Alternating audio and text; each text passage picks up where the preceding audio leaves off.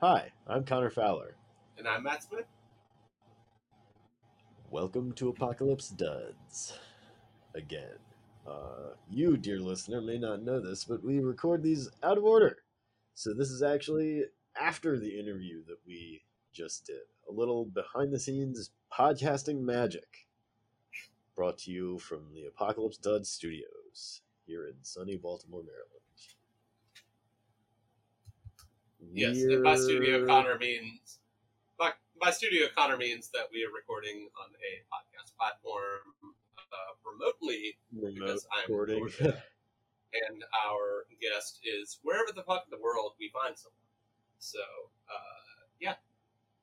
Thank you for The Apocalypse Duds Global Studio.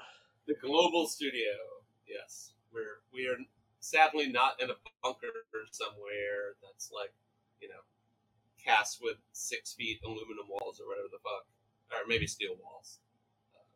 I wish we were in a bunker. I would like to be probably they would probably avoid aluminum. Probably, but yeah. I don't know. I don't know what the fuck I'm talking about with this. So I don't know much about bunker design. Right, and same here. I don't have a bomb shelter. That would be cool. But I guess we ought to ready ourselves. I mean, that's the. I'm reading the room, and it seems that way. Yeah. I don't know. I always tell myself, and like, if you're a friend of mine, like in real life, I probably said something like this to you, but I like to tell myself because of what I do for a living. I will always have clothing to barter with someone that has like peanut butter when the apocalypse comes. I will have a plethora of shit to trade for food and sustenance and things of that nature. So I like to think that's. Why would you need to trade when you've got peanut butter? Well, I mean, but what I'm saying is like, you've got food. I got because every trade would be down. Every trade would be down. Peanut butter is the greatest food of all time.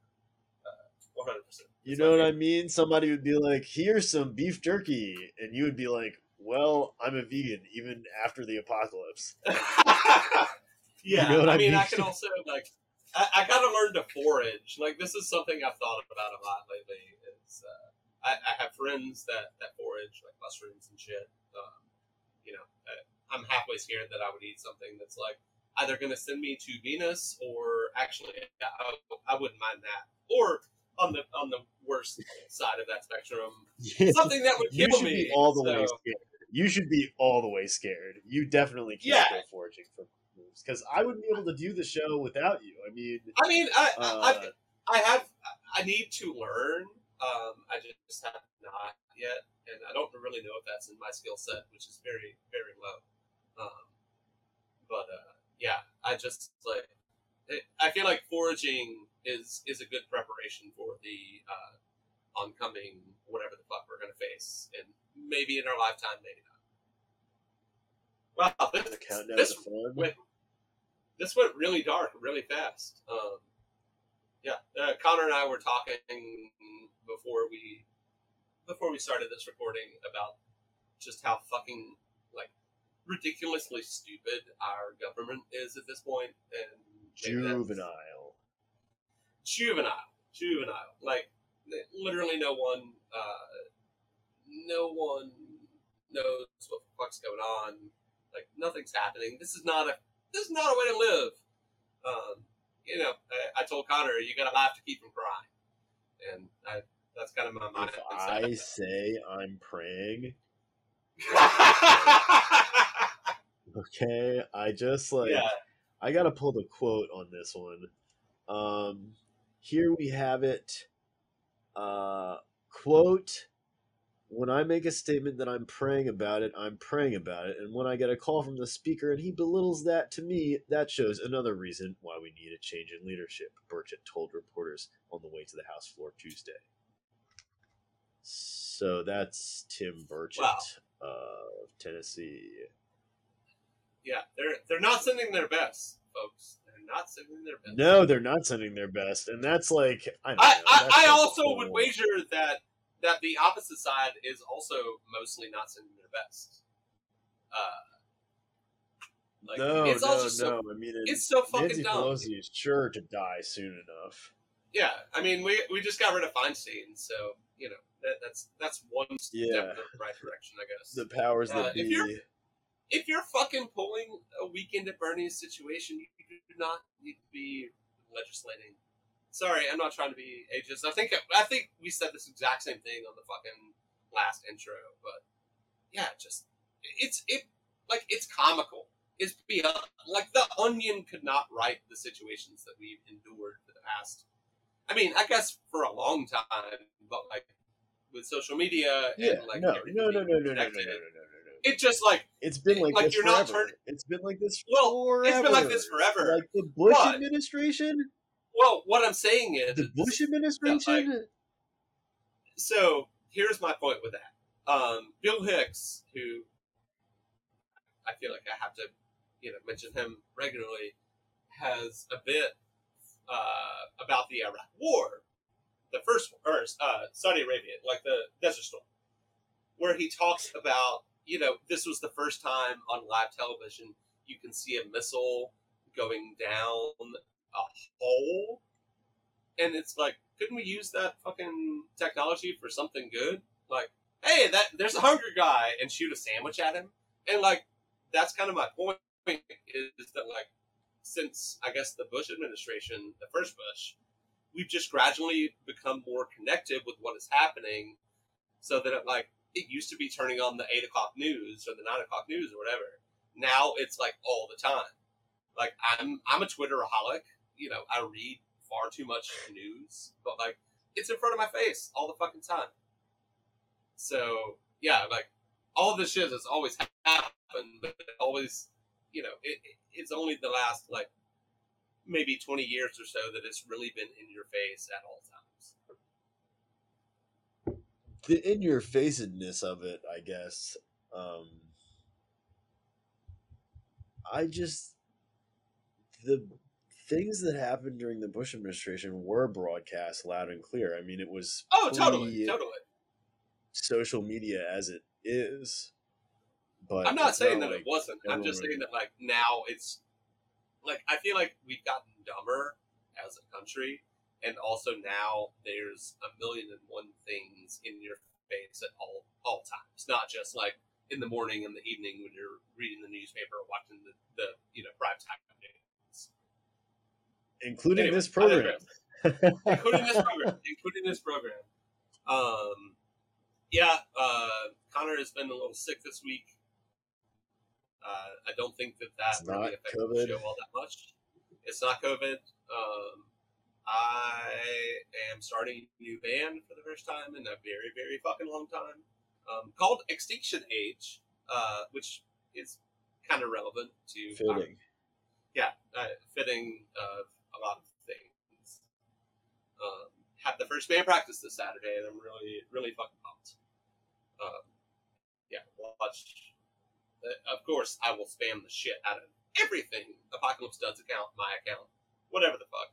Whenever we get something recorded, but yeah, we had a great interview with Stace at sartorial_misfits. Talked a lot. Like, it was a more freeform thing, but it just allowed us to get into a lot of, like, good little snippets of conversation and tangents about kind of going from goth to rap and all the things in between, being influenced by whatever music you're listening to, which holds a special place in my heart. It was really fun. It was one of our best conversations, I think. And there will be a little add-on at the end that I think you're probably going to want to stick around for, because it's funny as shit. Yeah, Connor, I think we're good. Yeah, I think so. Enjoy the show. I think you will really appreciate it. Thanks. It's like and it's a fun thing. It's fun. It's a lot of laughs. Yeah, sure. A lot of laughs. Please, please rate the show and review on choice. If you would like to contact us with anything, we're at Apocalypse Duds on Instagram, and then apocalypseduds@gmail.com.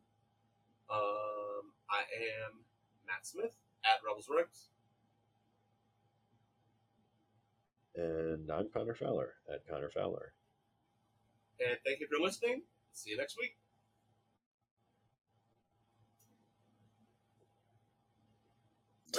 You are now listening to Apocalypse Duds. I'm sorry, I'm a little under the weather. I don't have COVID, but I am congested, so bear with us.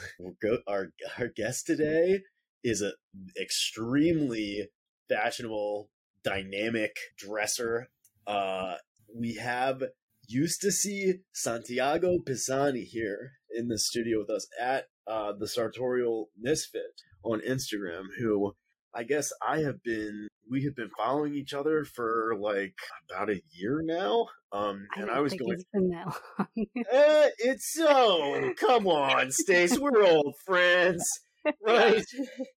When you get to a certain age, time has no meaning. Like a year to me, like I'll think of something that happened, like, pre-COVID, and I'm like, oh yeah, that was a year or two ago. And I'm like, no, that was 5 years back. I feel like I can't even pay attention. A year in Instagram time. Yeah, Instagram time. Yeah, exactly. It's a different type of world. Yeah, it truly is. Well, like Matt and I met on Instagram, right? I mean, we talk about it on the show. It's how the show but it really is. It really has sustained the whole show. Like almost everyone we have met through Instagram. So it's kind of an amazing community. Yeah, it can be. It definitely can be. Stace, what's your relationship with Instagram? Like, I feel like there's some people that still really, really enjoy it. I don't know how many of those people there are, but I feel like a lot of us, it's kind of like a love-hate thing. So I just wanted to quickly, before we start going through shit, to get your take on that. Well, I used to only use Instagram on a private account that's just for like friends and family. Gotcha. Or like my band account for like, disseminating information about what my band was doing. So my sartorial account is the first time I'm interacting with like strangers, and that's kind of fun. That's sick. Do you? What is your band? I'm afraid to say it because if you go looking for it and you listen to it out of context, it's going to be very strange and very weird. And okay. We listen to it out of context. Okay. That kind of sounds like... So if you want to listen to it, just... Yeah. You're speaking Matt's language at this point. Okay. Okay. So just keep in mind when you go looking for this and you listen to this for the first time, you are listening to it completely out of context and just roll with it.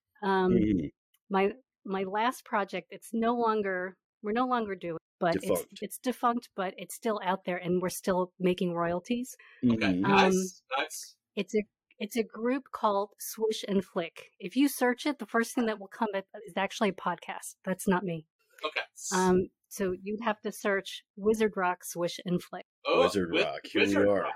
Yeah, and I don't think we have enough time on the podcast for me to explain it, so I'll just put it out there for to marinate for the future. Okay. Sure. I guess the other thing that I have done, also defunct but still out there making royalties, is Cookie Galore. Okay. That was my old electro band from the 90s. Ooh. So I guess, so listen to it in the context of this stuff was made in the 90s. I mean, Cookie Galore. A lot of great music what particular. instruments were you playing? Yeah. Yeah, no, go on, Matt. That's I was just going to say, where I'm headed anyway. A lot of great music to a lot of people's chagrin was made in the fucking 90s. So I'm a 90s stan 100%. Oh, yeah. But yeah, what instruments and things were you doing in the band, as Connor was going to ask? So for Swish and Flick, it's hip hop. So I would write the lyrics, I would produce the music. For Cookie Galore, also produce the music, play guitar. I can also play drums. I play drums for my friends' bands. I play bass for people. Wow. So, yeah. So that's like you're like the whole band. Bass. Nice. Which is tight. That's like, that's awesome. That's like, I don't know. People try to do that and they suck at it. You know what I mean? So, I mean, on you. Yeah, that's a very like Jay Mascis way to make music. So I respect that wholly. Fuck it. Thank you for sharing. So where are you from, and where do you live now? So I was born in Queens, New York. I only lived there for a couple of years, and I was raised in the suburbs north of New York City. And I went away to college upstate New York, and I came back to live in an hour north of New York City. So I never went very far. I'm New Yorker for life. Yeah. I feel like that's a very common New York experience. Yeah. I mean, I did spend like 2 years living in East Village. Then I promptly to the suburbs. Yeah. Hey, whatever works. Like in the 90s? Yeah. Mm-hmm. Like in the 90s? I lived in the East Village. I want to say it was 2000. Okay. Wow. Yeah, so that's yeah. like It was really time. after 9/11 I left the city. Gotcha. Yeah. Oh, like man. Directly after 9/11. Right. Yeah. I can only imagine like how living through an event like that in New York City was. Like, yeah, I don't know how y'all did it. Yeah, totally surreal. Yeah, for sure. So I was going to lead with this, with your Instagram bio, if you don't mind, Stace. Bending the rules of fashion since 1975, from punk to preppy and everything in between. That is like what we like to hear around here, basically. Like that's pretty much our show. How you? Yeah, basically, you're like you're the perfect interview. So like, how do you do it is a bad question, but like, I guess to begin, what are some of your influences, inspirations? I think in order to explain like who I am now, like sartorially, I'd have to like go back to like way back, and I'm really old, so the story is long. So I don't know if you have time for it. We got, man. We're only 8.5 minutes in. We got a whole lot of time to kill. Yeah, okay. And we want to know because it's a lot of cool time periods, right? So I guess I'll start from sort of the beginning. Yeah, sure. I'm gonna take notes. So like as a kid in the 80s and the 90s, I dressed the way that I dressed was heavily influenced by what music I was listening to. Like I was always super into music. Yeah. And back when magazines were an actual thing, I'd scour magazines and try to emulate what these artists were wearing. So we're talking like The Cure, The Smiths, Suede, Blur, some Riot Girl stuff. Hell yeah. So, and they all dress very differently from each other. Like especially the Brit Pop stuff, like they're all lumped into this one category of Brit Pop, but they're so different in style. Totally. And I would pull from all those bands. So I'd like wear thrifted 70s stuff, or I'd emulate Courtney Love and wear like a baby doll dress with combat boots. Yes. So that was like my teens and my 20s. And then when I entered the workforce, I was kind of like, I don't know, forced to conform, like trying to be an adult, but I really didn't know what the heck I was doing. So I was kind of like forcing this notion of femininity upon myself, like trying to be society's vision of what a woman is supposed to look like. Wow. And failing miserably because at the time I was feeling very dysphoric. Like this was before I understand who I was, before I understood my gender and my sexuality. Mm-hmm.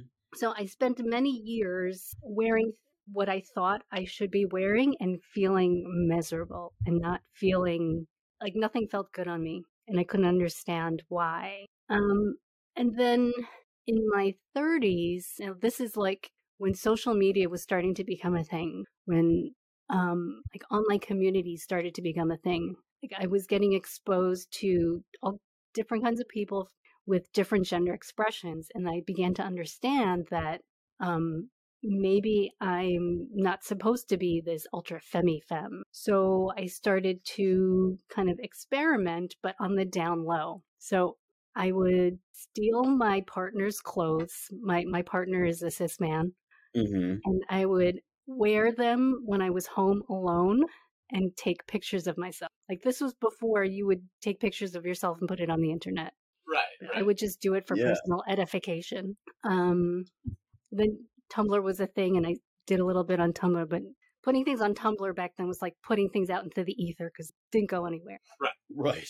So then, as I got older, in my 40s, I started to understand that my gender expression is fluid. I understood that I identify as non-binary, and that freed me to be a lot more purely expressive of what I really wanted to be wearing, like giving myself that freedom. So I guess that's how I got here.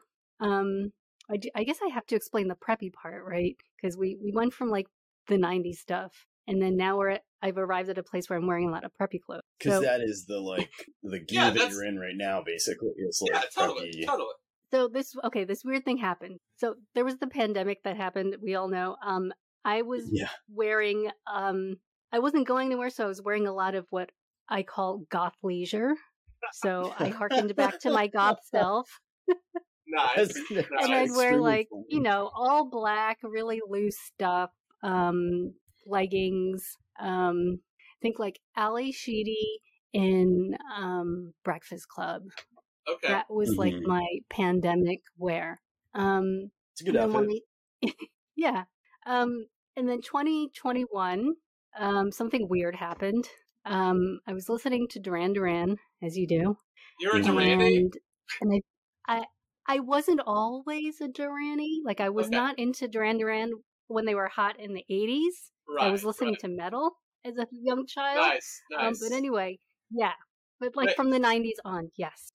Okay, sorry. So, side note, what metal? Just out of curiosity. Yeah, I'm curious about this as well. Okay. We're not both like metal, so. My first ever concert was Suicidal Tendencies. Holy my second shit. is the Ramones. I've seen Metallica twice, Anthrax, Testament, like that kind of metal. As a child. Yeah, so you're into like the real shit. The actual. Yeah, so I'm a huge Metallica fan. Basically Justice and before. I don't give a fuck about anything else. Some of the garage, like the covers on that record, are good. Anyway, I digress. I'm a huge Metallica. Huge. The first band that I ever played in was basically a Metallica cover band, which we've talked about on the show. That's so awesome. But it's not my favorite record. But Kill 'Em All is easily the best thrash record that's ever been made and recorded. So good. And I end up talking about this a lot to people because I have a lot of musical conversation. But I want to go on record to say that Kill 'Em All is the fucking perfect thrash record. Anyway, sorry. They took all the cool aesthetics. Yeah. They took all the cool stuff. They took all the cool stuff.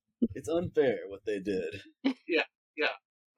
That's what I have to say about Metallica. Ride the Lightning is my personal favorite. I have for a very long time wanted a Creeping Death back piece tattoo. Creeping Death! Like that song, and it's funny because a lot of my early childhood or I guess late childhood, early teenage years, I was only allowed to listen to Christian official. Wow. That's all I could buy, and I loved ska at 14 and 15, and so one of the Christian ska bands, I didn't put it together until years later, but they fucking ripped off Metallica intros, and Creeping Death was one of them. Christian ska? Yeah. Christian ska? Christian ska band? Christian ska band called the Supertones. They're probably still together. It did not age well. But yeah, I didn't put together until years later that this intro that I loved for this Christian ska band was actually the Creeping Death intro. And that's easily my favorite Metallica song. Dude, Christian ska is that belongs in a novel. Someone is the Christian ska front man. I would wager that it's probably still going on. Let's see. You're gonna do some. That's my Christian ska to Metallica pipeline story. Anyway, please continue. It's a form of Christian alternative rock. How did we get here? Duran Duran. Duran Duran. We Yeah. somehow got from Duran Duran Duran to to Metallica. metal. Duran in a different direction. This is what no other podcast on the planet is going to have a conversation about. This exact Duran Duran to metal to Christian ska. You heard it here, folks. That's an Apocalypse Duds original. Anyway, I think you were going carry on, I guess. you were going from Duran Duran to Preppy. Right. Okay. So listening to Duran Duran, and I thought to myself, I wanted to write a book that felt like. I should also note that I'm also a aspiring writer. I haven't published anything of note, but anyway. So listening to Duran Duran, thought I wanted to write a book about it. And to me, Duran Duran sounded like privilege. It sounded like decadence. It sounded like an Ivy League boy in a Porsche doing coke. Like, I want to write a book about this. Oh, that's going to be a direct quote. Wow. Yeah, this is our first the full quote is I did post something on my Insta, and it's a little dirtier. Okay. We're a dirty show. Okay, all right. So the full thing was Duran Duran felt like decadence, like an Ivy League boy in a Porsche doing coke, getting a blowjob. That's Duran Duran. Yeah. And basically that's my book, except super duper uber queer, because that's what I wanted. Fuck yes. Okay. All right. And that's great. So I started doing research, and around the same time, I'm starting to take my daughter to look at colleges, and it's still kind of COVID time, so we're not really allowed to do tours. So I'm not seeing what the kids look. Right. So I have to do research other ways. So I want to get the clothes right. I want to get the location right. So I Googled, and I found Avery Trufelman's podcast, Articles of Interest. And if you haven't listened, it's really good. Yeah, absolutely. She devoted an entire season to American Ivy. And so I use this as the basis of how to dress my characters. And in listening to the podcast, I listened to the season twice over. I discovered that Ivy style, preppy style, is actually really accessible and actually looks good on a variety of people and is perfect for somebody who is gender non-binary, because it's androgynous clothes. Right. So it is, yeah. It's like some of it is like male coded, but it's like there's nothing super duper gendered about like an Oxford. Well, yeah, I kind of think about it as like quote unquote women's femme, whatever the fuck I usually say femme clothing. It's like inherently has like a thought that when people see, attached to, like, oh, you're wearing a dress, like that's a particular thing. But like women and femme people have worn suits since the dawn of the fucking suit. It might have been paired with a skirt. It might have been paired, it's cut a little differently, but like, tailored clothing, in my opinion, like you said, is completely gender neutral, because it's kind of like, it is kind of mostly just based around being like, quote unquote, officer. And so like, you can't really fuck that up. Well, and like flattering the human body. Yeah, totally. Like that's what tailored clothing, like mask or femme, is all about, is flattering the body and flattering the fit. Yeah. That's like, I wanted to ask you. Yeah, go for it. About outfitting people in the book. Like, can you talk about that generally? I mean, I don't know if you're, spoiler alert, like, I don't know if you, how do you choose what, let's say, the main character wears? Are you describing that once? Are you describing that often? Are there outfit changes? There's a lot of clothes talk in the book. Yeah. So a lot of times the outfit is very important to the scene. So for example, the main character is, similar background to me. He's Filipino, Filipino American, first generation. He's going to an Ivy League school, and he's trying desperately to fit in. And there's kind of class difference because he's from working class background. So he goes to this event and he's told, okay, the dress code is smart sportswear. He doesn't know what that means. And he comes to the supper club dressed in a polo shirt with a zip-up fleece hoodie. And everyone else is wearing like sport jackets and like, you know, Oxford shirts, loafers. And he's trousers. like, oh shit. Yeah. Yeah. They laugh at him?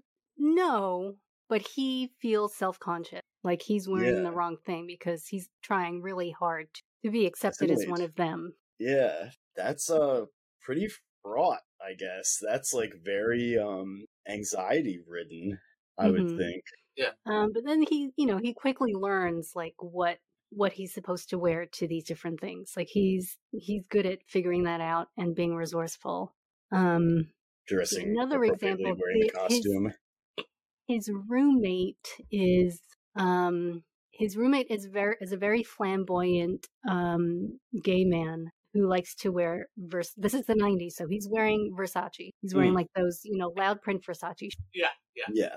And then they have to go they have to go to a fraternity event, and he's like afraid of getting picked on by the frat boys. So the two of them are wearing matching outfits, and it happens to be a light blue Oxford cloth button down, khakis, loafers, and We've talked about that particular uniform on this show before. Yeah.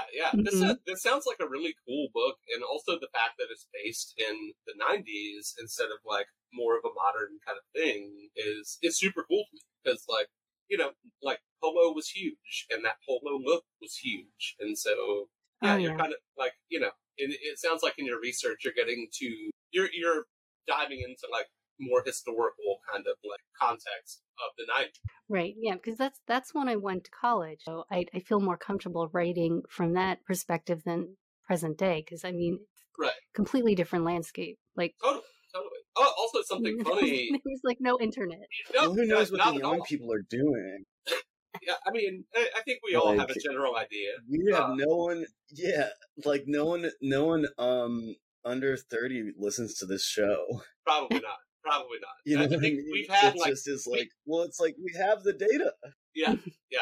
We may have had two guests. I think Nick and Laura are both under 30, but maybe those are the only ones. We're like, I don't know, like we're that weird demographic that's like post 30 to 55 or something, which I think is probably the demographic for like online menswear or online clothing shit in general. You should interview my daughter. Okay. We're down. Yeah, we'd be very curious to get some young, truly young. Does your daughter steal your old band shirts? My daughter steals all of my old goth clothes. That's fucking awesome. Yeah, I bet. Yeah. So I wore this like kind of like lace applique, strappy dress to the prom, like very, I don't know, like cute goth, whatever. Right. And my daughter stole it, and she wore it in her senior portrait. Oh, that's fucking sick. Wow. See, and I'm glad that she's like going to the source and not just like not depending on like TikTok trends or whatever. And like, Shein and like Hot Topic, which is somehow still a thing. Yeah. Like she's getting the real shit. Right. Yeah. So she's getting it from me, but she's good at thrifting. Oh, hell yeah. It's a skill. She has a very interesting sense of style for her age. That's cool. She only wears black and white and occasional pink, but she's not goth per se in the modern sense of goth. It's just her aesthetic. Right. And she was named after a fashion designer, so this is all like destined. Who was she named after? When I was pregnant, I was watching Project Runway, and one of the finalists, maybe she won that year, I can't remember, was Chloe Dao. Oh, okay. Yeah. I see. Yeah. Wow, that's you guys, man. Like, we have a question here about, you made an Instagram post, you took your daughter to your alma mater, and you were kind of like, how do you feel about it? Oh gosh, this was very fraught. So I lost a friend over Oh, wow. Wait, wow. What? Oh, well. To start, what is your alma mater? I don't want to drag it up. This I don't want to topic drag is it so up. I don't broad. want to drag it up. Yeah, like, I just thought it was awesome. The result of it was awesome that you did not feel totally satisfied with your college experience, but have worked so hard that your daughter could go where she wanted to. Right. So I went to a state school because it was affordable. And one of my best friends from high school, same situation, first generation Filipino, parents are from the Philippines. He went to Columbia. I went to visit him at Columbia and I was like, oh my God, this is what college could be. Like, why Yeah. does he get to have it, but I don't? So I lived with that simmering for a long time. Kind of chasing that ideal of what the American middle class is, and Yeah. not transcending it, but so in my family, it was not really about surviving. Like, we were surviving, we were doing okay. There was a point where we were on food stamps, whatever. My parents were able to make their way out of that. And so we were doing more than surviving. We were thriving, but there was always this sense that they wanted to ascend the social hierarchy. Like, they not only wanted to be seen as, socially acceptable immigrants, they wanted to be part of the American middle class fabric and not just seen as immigrants that are doing all okay. So that's what I grew up with. So I grew up not just wanting to, make it, but to make more of myself. So when I, got married, had kids, got to a place where we could, afford to allow our kids to do better than we. And in my mind, that's okay. In other people's minds, it's like, why are you social climbing? Like, good luck trying to, my former friend said, good luck keeping up with the Joneses, because, this is the kind of life that I wanted for, yeah. That's just like, what is even the point of that? That's so fucking I don't know. to say to someone. Like, right. Like, essentially, why can't I want it? Why can't I want it? And is there something wrong to want it? Isn't the fucking point of being a human being leaving shit better than how you found it? Which is like you trying to provide shit to your daughter and, your family as a whole, like that you either didn't have or that you saw and was like, oh, like I can get past this. Like, it's not social climbing. It's just trying to be a decent fucking. Yeah. Yeah. It's about, I don't know, like exceptionalism to a degree, and I think that the status quo in America, like, kind of pushes back against non-white people who are trying to get their piece of the American dream. Mm-hmm. Right. So yeah, I mean that was the question. Like, what is it like to? I guess what is your view of the American dream? Like, some people would say you have achieved it. You are a version of the American. Is right. there a terminus to the American dream? I don't know. So it's really fraught because, I mean, you go out into the world as, if I go out into the world as somebody, a person of color, and, as evolved as we think we are, there's still people that are going to judge me. They might think that, I'm a new immigrant. I don't speak English. Maybe, I'm struggling economically.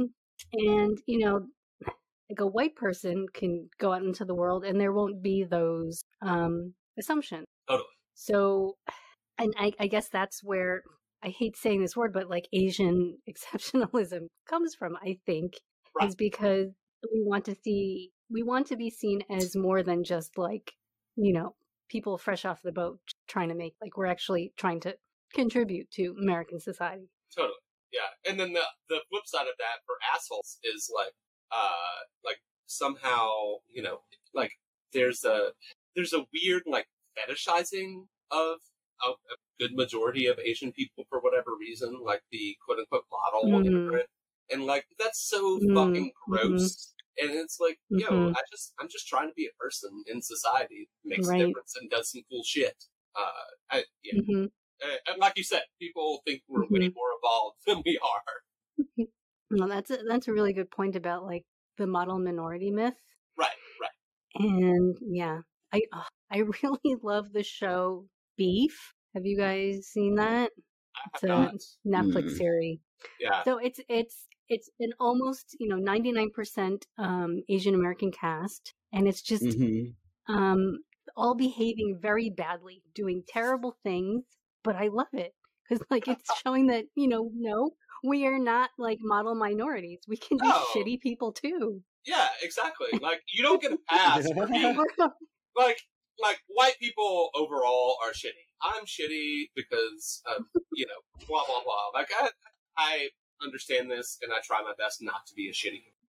But no race or ethnicity or anything else gives you a pass to be a shitty fucking person. Mm-hmm.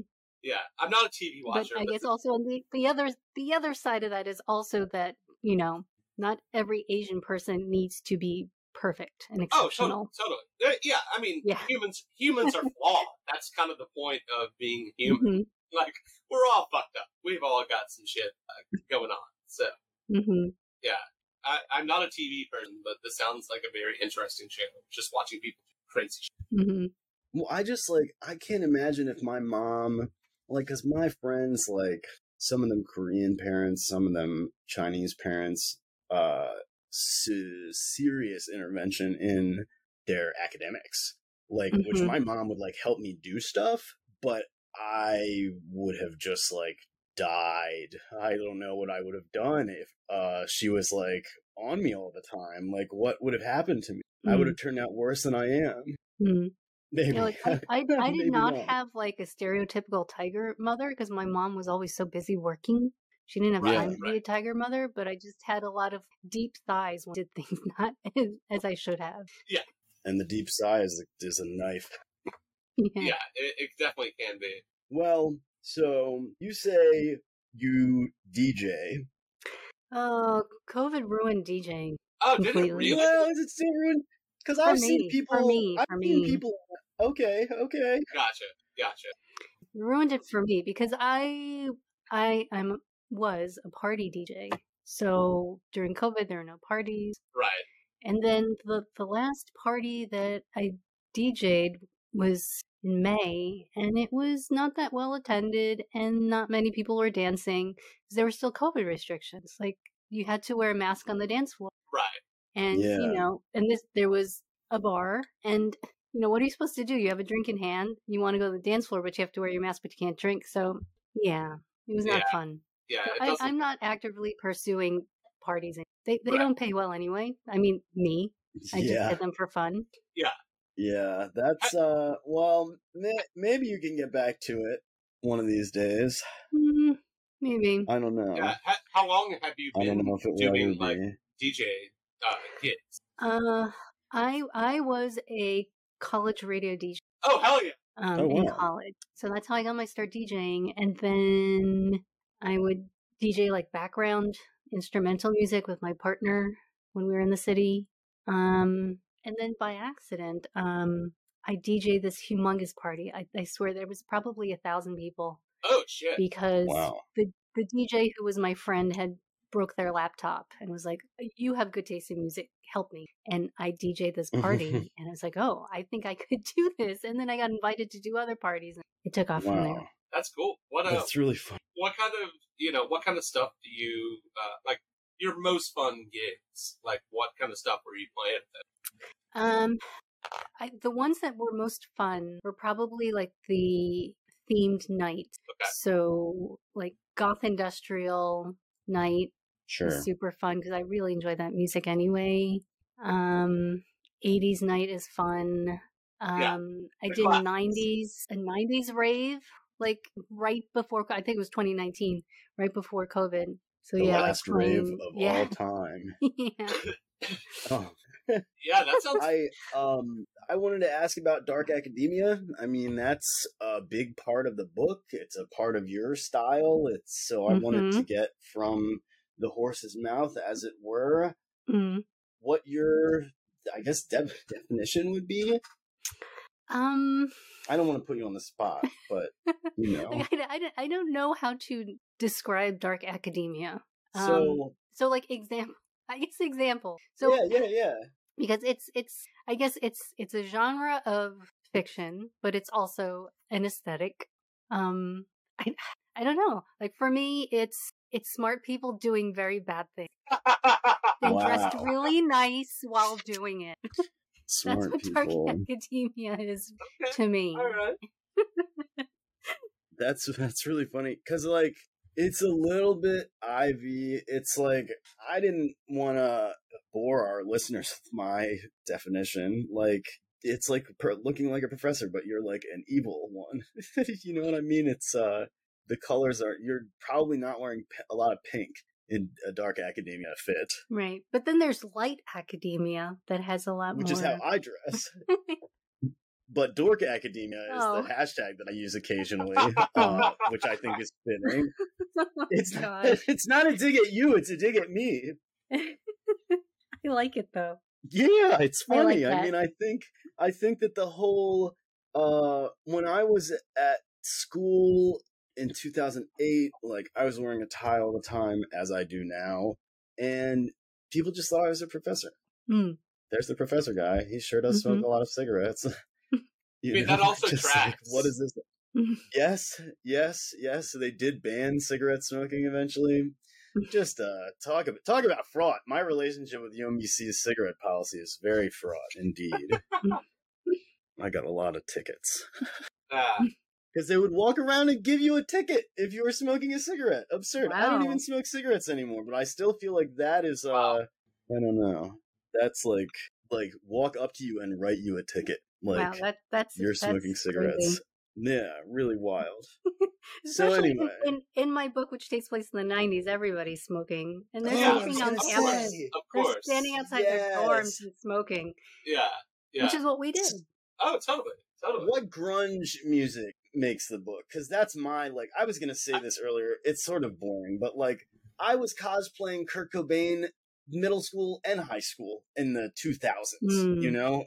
Like, anachronistic, definitely. So I was wondering what the grunge appearances in the book. Actually, none. None! Too passe? Too passe?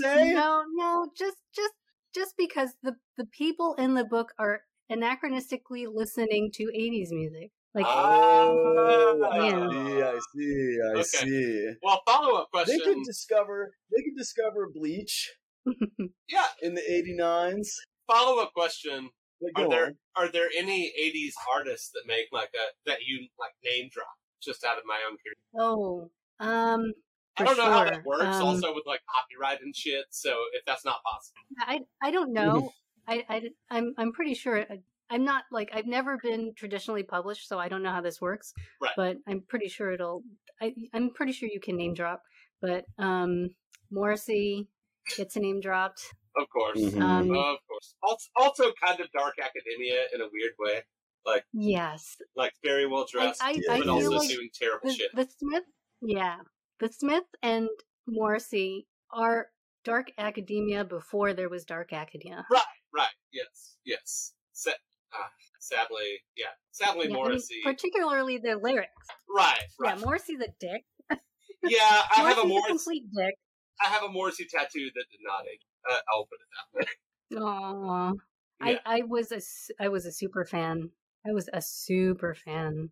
Yeah, I Morrissey still back in the day.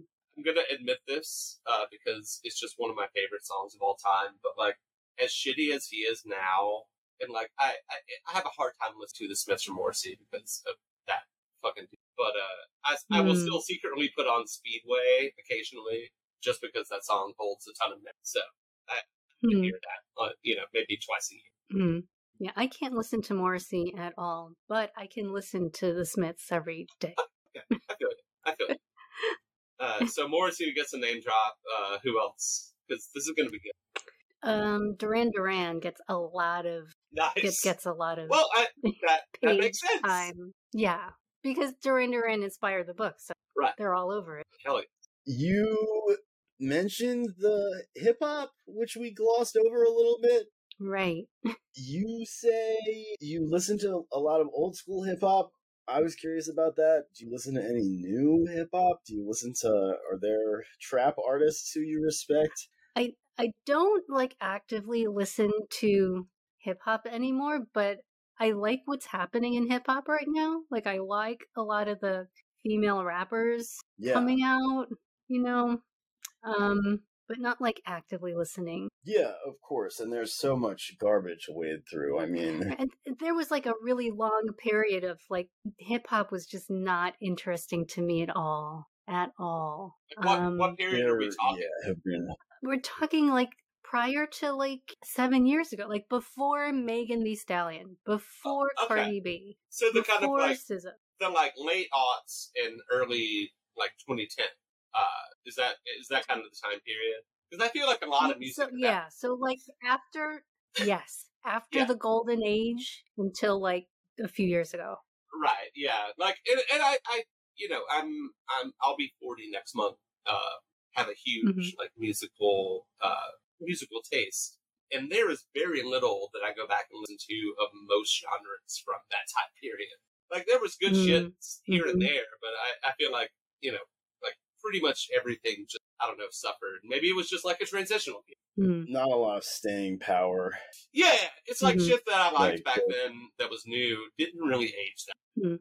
Yeah, like a lot of the music that I was listening to in high school, I can't listen to it all, like grindcore, like that kind of more extreme metal, and like lots of screaming I just can't listen to anymore. You just get, at least I have gotten old. Well, so what do you think, Matt?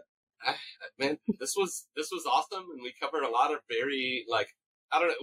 We kind of did this more freeform than usual, partly because Connor's been sick, but like. Yeah, this was a great conversation. Thank you so much, Stace, for coming on. That's why, don't you? Yeah.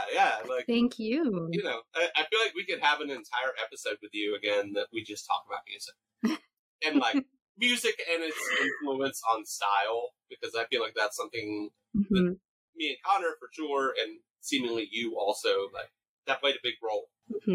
Yeah. Yeah, sure. I'll say this on the record. Matt takes notes during the show, as do I. Matt has taken like a full page of notes. Yeah. So Matt was engaged. I was very engaged. Anytime like a professor. Yeah.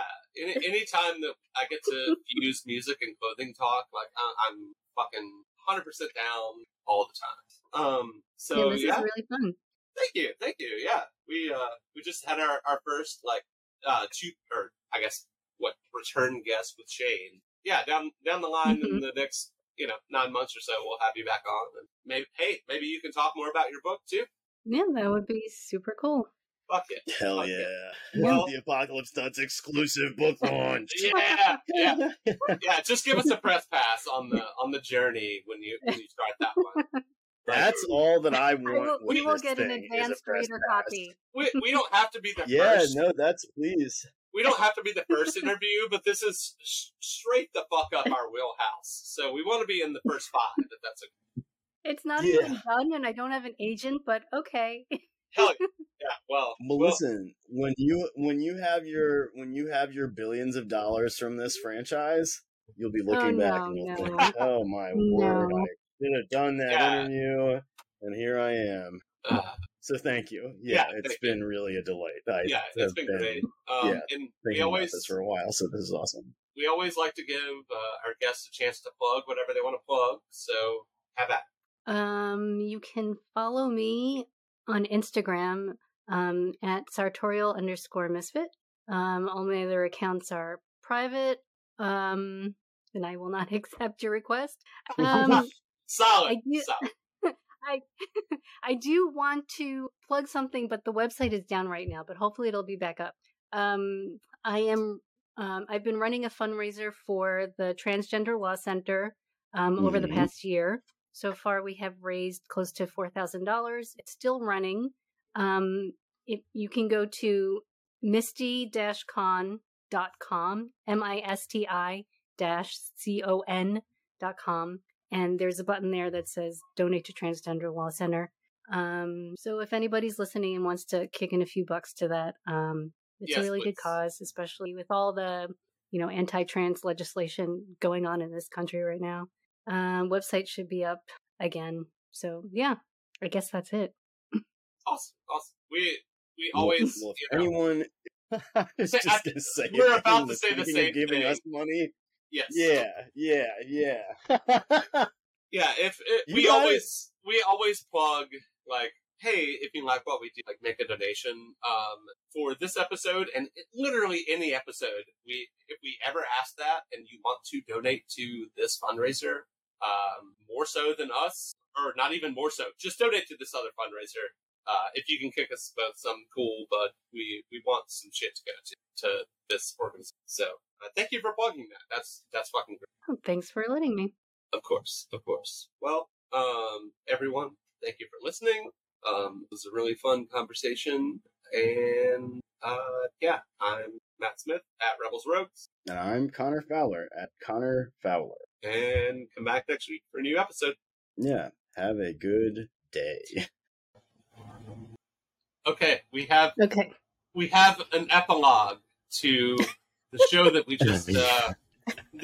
just recorded, which was one of the best. Sorry to all the other guests, we're not discounting you, but this was fucking awesome, and you're gonna love it. And we are going to be graced with a Ralph Lauren story because I did not bring it up enough on this episode. Because I knew that you have that Ralph quota, I had to search for something Ralph to say, and this is how we meet the Ralph quota. So, in my line of work, I am a veterinary nurse, and I work for a concierge vet service. So we go into people's houses, apartments, and we provide veterinary care. Gotcha. So. Okay. 6 degrees of separation from Ralph Lauren. I work in Westchester County, New York. Ralph Lauren lives in Westchester County, New York. One of his houses, his equestrian estate or whatever, is in Bedford, New York, Westchester County. Sure. I take care of not Ralph's dogs, but Ralph's caretaker, like the person who's like the head caretaker of his estate. I take care of his dogs. Wow.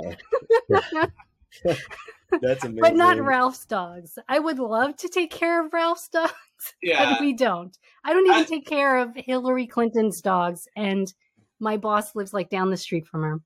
Right. Okay. Wow. Okay. That is possibly the coolest Ralph story we will ever have on this show.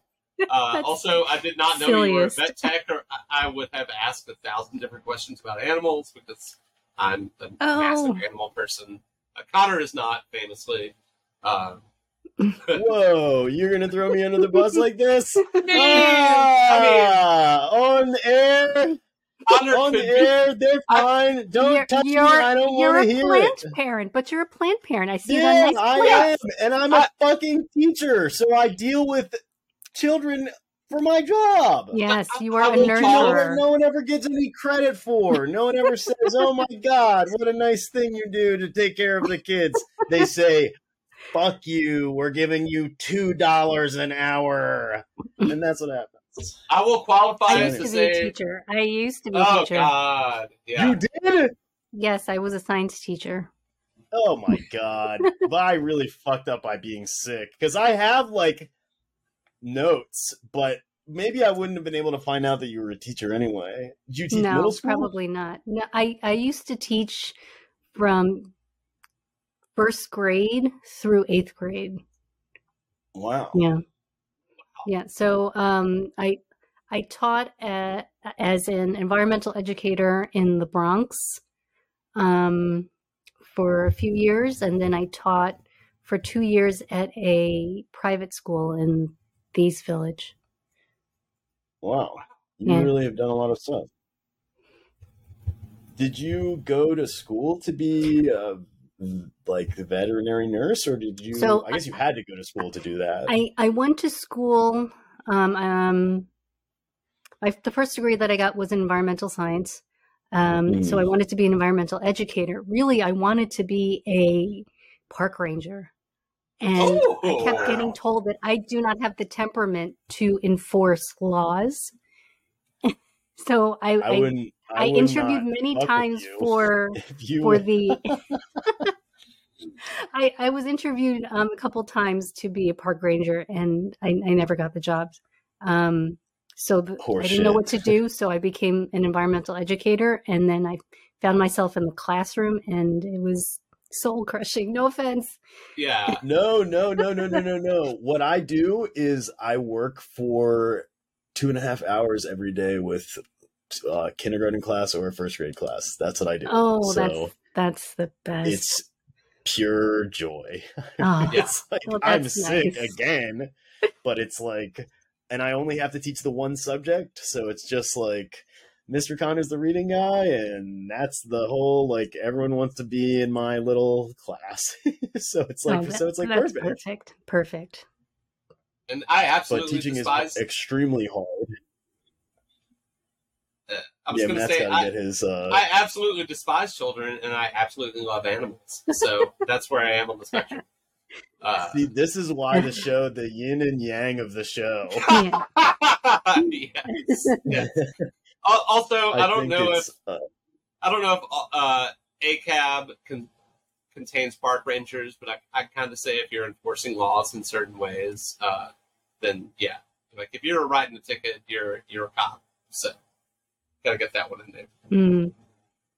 Interesting. My aunt wanted to become a park ranger. She has a PhD. I don't know anything about park rangers, so I'm not judging. But well, like I know that they bust people for cannabis. Like that's something that they are like very proud of doing, which I think is like. Bro, you're in nature, and people trying to enjoy nature. Just enjoy nature. Maybe ease off that shit a little bit.